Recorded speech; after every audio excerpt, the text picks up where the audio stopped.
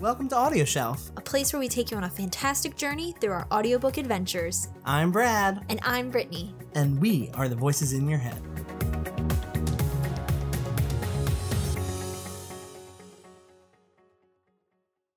So, Brad, tell us what we're going to be doing today. Ooh, I'm so excited. Today we're going to be reviewing an audiobook called Uncanny Valley by C.A. Gray. Ooh, I love Uncanny Valley type things, like where it looks like it should be real, but then it's not. Exactly. So this one is going to be a little bit different. Again, I feel like all of our episodes have started off with it's going to be a little different. Mm-hmm. What we're doing in today's episode is Brad has actually listened to Uncanny Valley and I have not, so that I can have an open discussion with Brad about the themes and kind of act as a sort of person who is not experienced with the book but wants to know more. So it'll give you that little bit of browse shopping, I guess. Mm-hmm. Is that a good way of describing it? It's kind of like window shopping, but like voice shopping. Yeah. Like yeah. I'm a new person who has not any exposure to this, and you know all about it, so you'll be the expert. Yes. So first and foremost, C.A. Gray actually contacted us, and she gave us a free code to download her book and give an honest review on it. So thank you, CA. Thank you so much. And I love her name, like C.A. Gray. Yeah. Like, that's kind of, it just rolls off the tongue. Yeah. Are we sure that it's female? Yeah, it's female. Okay. She's very pretty. She's very, she has a really nice website. Ooh, I love a good website. She has a really nice website. She's wrote a lot of books. Ooh. She's really intelligent. All of her books have this science fiction, science-y, fiction-y, you just said the science same fiction thing. So she writes science fiction? Yeah, like that. Okay, How'd cool. you know?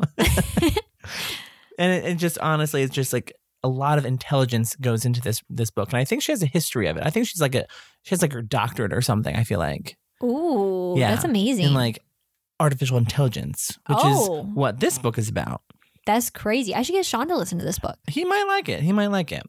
So again, this is called Uncanny Valley, and it is narrated by Melissa Williams.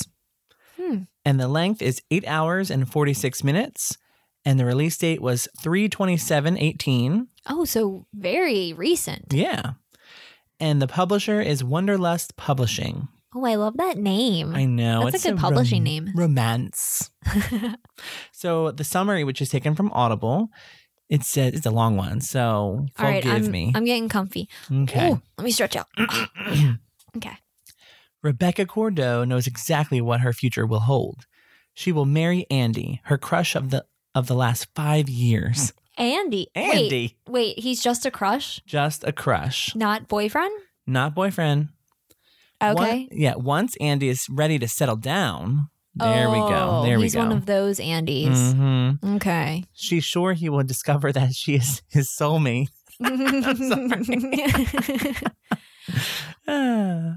Oh.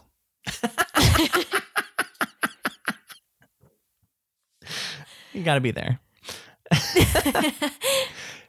After several small parts on stage, Rebecca knows that's what she wanted to be, an actor. Oh.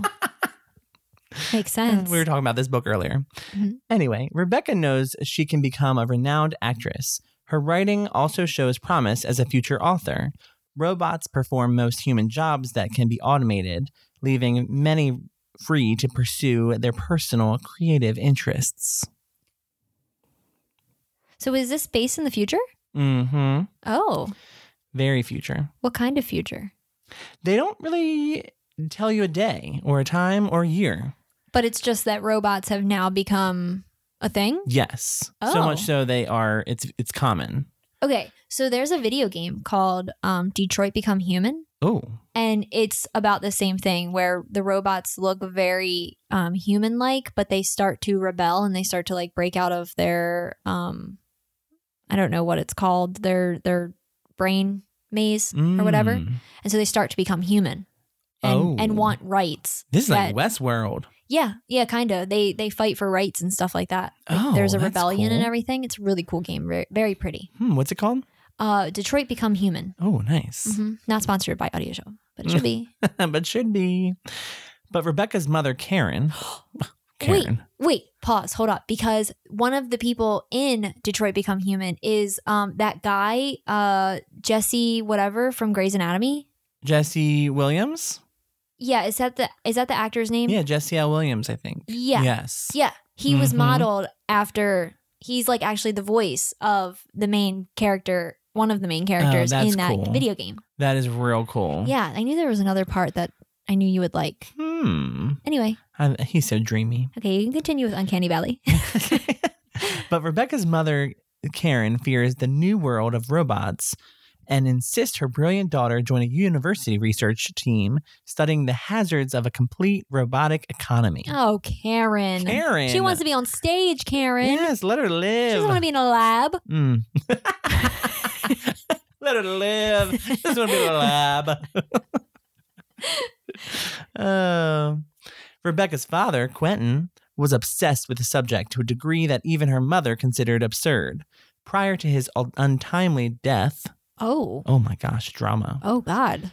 So long as she can reserve enough of her time to pursue her true passions on the side, Rebecca half-heartedly agrees to join the research team, if only to please her widowed mother. There she joins a postdoc named Liam, whose conspiracy theories rival even those of her late father. Liam is convinced that World Republic leader William Halpert's worldwide challenge for researchers to develop synthetic creativity. So many words. Is that the name? Is that the title of the building? No, it's just so many words. Do you need a quick slap to the face to get through it? Almost. Synthetic creativity will lead not to the promised utopia. Okay, is that a book title? No, it's just part of the sentence. That was a lot of many words. I told you she's smart. in which every kind of human suffering has been eradicated, but rather to an apocalypse. I don't understand that sentence. Rebecca, whose best friend is her own companion bot, Madeline, who I love. That would be my best friend. I know.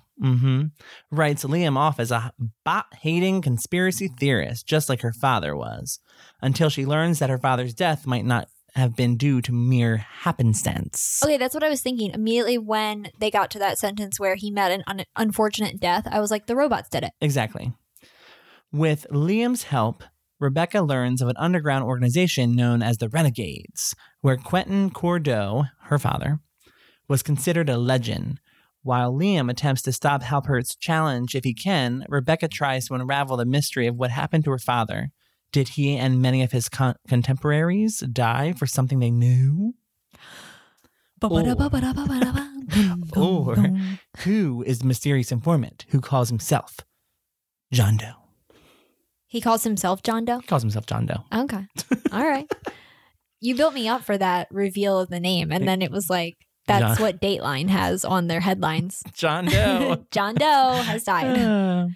So what do you know? What do you want to know about this book? What do you want to know? Okay, first I want to know, do we figure out what happens to the dad? Is that like a big twist in the middle and then we continue on in the story, or is it a twist at the end?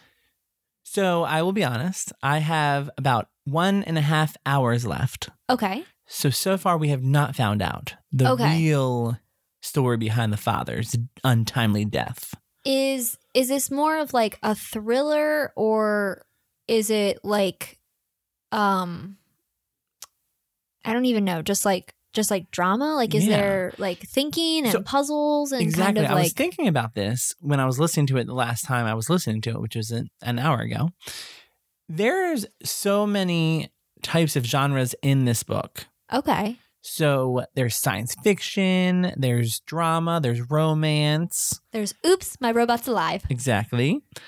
And there's just a lot of different themes going on. Okay. And so if you are an educated person, I think that you would like this book. Okay, but I majored in art. And so I'm not smart. So you're saying that there's not a chance for us to understand this? No. Huh. Mm-mm. Okay. I mean, I think that's what I'm saying, but there isn't a chance. I mean, it's a really cute story. I love the whole story between Liam and Rebecca, and I love Madeline. She's always like this little sassy little robot, companion. Ooh.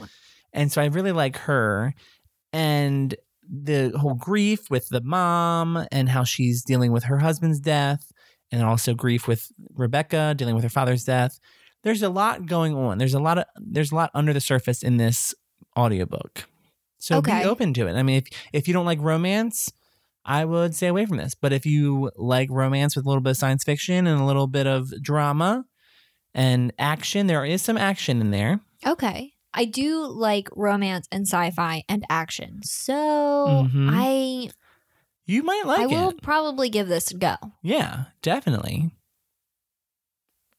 So what I want to know is Melissa Williams. Is she... How effective is she with all of the different characters? Because it sounds like there's a handful of different types of characters. There's male, female, robot. Yes.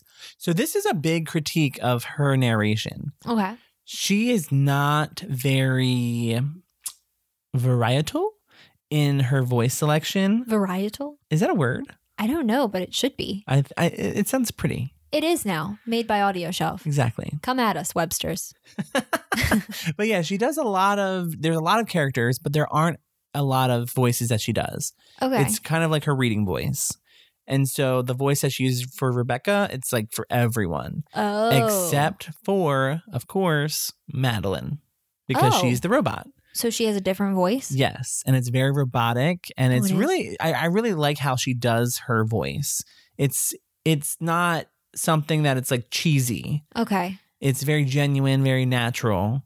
It's just very, a robotic voice. And I like her take on the matter because this book it's supposed to say we are in the future. This is normal. Robots are real. Get over it.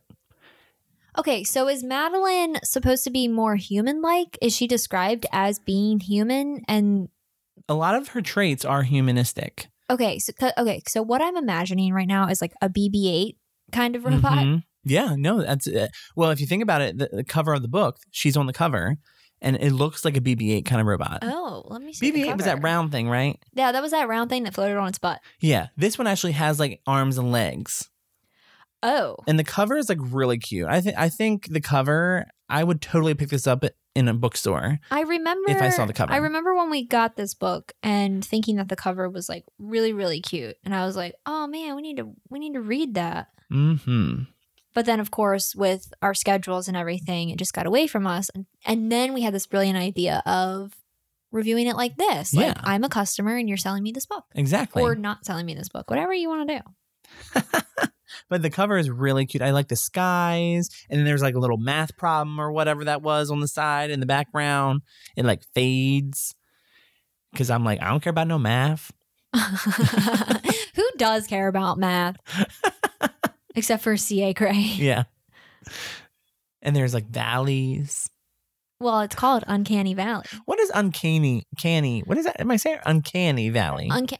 What does uncanny mean? Uncanny Valley is it's like a genre of like different graphic things where things look real, but they're not real. So virtual reality.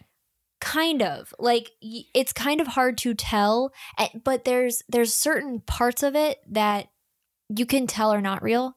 So it just looks very it kind of is almost creepy. Like any of the Uncanny Valley things that I've seen have been kind of creepy and weird. I'm just going to Google Uncanny Valley and then I'll be able to show you like what I mean. Because my stomach growled. Heard your stomach. Okay, so here's a good example. Like this is an example of an Uncanny Valley thing. It's like a robot. But she looks human. She looks human, but there's just a certain aspect of her that looks fake. So, like, you can kind of tell. Oh, them teeth. Yeah. And it's just, so what I'm showing Brad right now, is a screenshot from Stranger Dimensions. It's 10 creepy examples of Uncanny Valley. So this might not be the best, but it's a a picture of a robot lady. She has like brown hair. She has all the features of a human, but there's something weird with the proportions of her mouth and chin and her smile. And it's just off. Mm-hmm. And that's usually when people say like, oh, it's uncanny valley. Like usually that's what that means. Interesting. So something's off. Yeah. So something is weird. So with this book, something is definitely off with Quentin's death. Yeah. Something is off with these robots. Something is off with Liam. Something is off with the water. That is some good book title picking. Right? Because it very much goes with AI. Like Uncanny Valley has its roots in robots. So then when you bring in all of these other elements that are also uncanny, like there's something off with blah, blah, blah. Yes. Like something's not right. It ties into a lot of the book. That's impressive of CA. Like I like that. And it makes me appreciate this novel more. Mm-hmm. And even though I'm a fan of Westworld, because I am, I'm not a huge like, oh my God, Die Hard every week I have to watch it. You don't rewatch it 3 times? No. Mm-mm. My friend did that. Oh, really? Yeah. But I like it. I enjoy it because of the storylines in it, not because they're robots. Does that make sense? Yeah. Yes. And I think that's why I enjoyed this book, because I'm more focused on the romance part and the not so much even the action part, but just the family drama. Okay. You know, does that make sense? Yeah. So if you're into those things, you might like this. And if you're into Westworld, you probably will like this book. That's interesting. Would you recommend, like, since you kind of gave a little critique to Melissa's narrating, would you recommend them picking up the physical book or them picking up the audiobook? Personally, I think the physical book might be best. Okay. Because you can hold it into your hands and actually read the scientific smart words. And then Google them? And Google them and then not be super confused by them. Okay. That would help a lot. Like, especially if there's a word that you don't know and you're like, what does that word mean? Like Uncanny Valley. Yeah, exactly. You can just Google it instead of just hoping that you spell it right when you're Googling it. I guess. So I would definitely choose the hard copy version of this book. Is there a hard copy version? Yes. Ooh. Mm-hmm. Ooh. And you just go to her website and it's called authorcagray.com. She has such a good name. Like, I know they talked about it a little bit like at the beginning, but like that's such a good pen name. And I want to make sure I get that website correct. Yes, we always need to make sure that our references are on point. Because if they're not, then you might be going to a different author based in California skies. My fat fingers won't type it correctly on my phone. We should make a robot that's just Brad typing with smaller thumbs. Yes, it is authorcagray.com. Well, how about that? You were right. I was right. Which is why the whole website thing, that's why how I knew about the website. Oh. Is because she has a really nice website and her book covers are gorgeous. They really are. Yeah, I really like this book cover because I was able to pull it up and see what it looked like. And I really like it. So do we think we sold this book? I hope so. I mean, I'm going to read it and I'm going to get Sean to read it because he's technically minded more than me. He is a AI PhD candidate. Yeah, he's literally like, he could probably solve what this girl's trying to solve in this book. Maybe. He should be in contact with C.A. Gray. Ooh, a sequel. Ooh, Uncanny Sean. Uncanny Sean. So I think good. I would shelf this book. Oh, yeah. And keep it on the shelf near all my other books like Ready Player One. Wait, are you shelving the audiobook or the physical book? The physical book. Oh, okay. Mm-hmm. Okay. So would you shove the audiobook off of an Uncanny Valley? Mountain? Oh, mountain? Yes, I think I would. Even though I really did like the pitch and the sound quality of Melissa Williams' recording. Oh, okay. I don't think I would shove it because of her. I would shove it just because it's a book that I can pay more attention to with it in my hands. Oh, that makes sense. Mm-hmm. That's something that we don't really consider much when we are shelving or shoving physical books. Yeah. That's nice. Well, thank you so much for discussing this with me. And thank you for asking me to. I know. I'm really excited. We should have had tea and crumpets or something. Yes, next time. When we're not on the keto diet. Oh, my God. I just chugged a Gatorade earlier. I'm already done all my freaking carbs I know. for the day. How did you get done all of them? It's only like... There is 36 carbs in a Gatorade. Are you serious? Yes. Why did you chug a Gatorade? Because I was thirsty and my mother got nothing at home. Water. But water, sometimes you're just like, you just want something else. You should get those Crystal Light things. We do have those. Or ice. No, you don't like ice. Ice the drinks, not the ice the cubes. Oh, yes, those ice. Propel. Propel, yeah. I don't think I had a Propel yesterday she brought one home. Okay. And then she brought Gatorades home because she was like, I thought you could have these. And I looked at the back and it said 36 grams. Let me crack it open and drink it all. And I did. Oh, gosh. Well, that's unfortunate. But I'm really happy that we got to discuss this book. Yes. And discuss CA. She's a great author. Oh, yeah. So if you want to follow along with us and stay up to date with all that we are doing, please like us on Facebook at Audio Shelf, follow us on Twitter at AudioshelfMe, and follow us on Instagram at Audioshelf_podcast. You can subscribe to us as well wherever you listen to your podcasts. So we are everywhere. And if you want 2 free books for the price of what? What? Free. You can go into our website at audioshelf.me and click on the Audible affiliate link at the bottom and sign up for a 30-day free trial.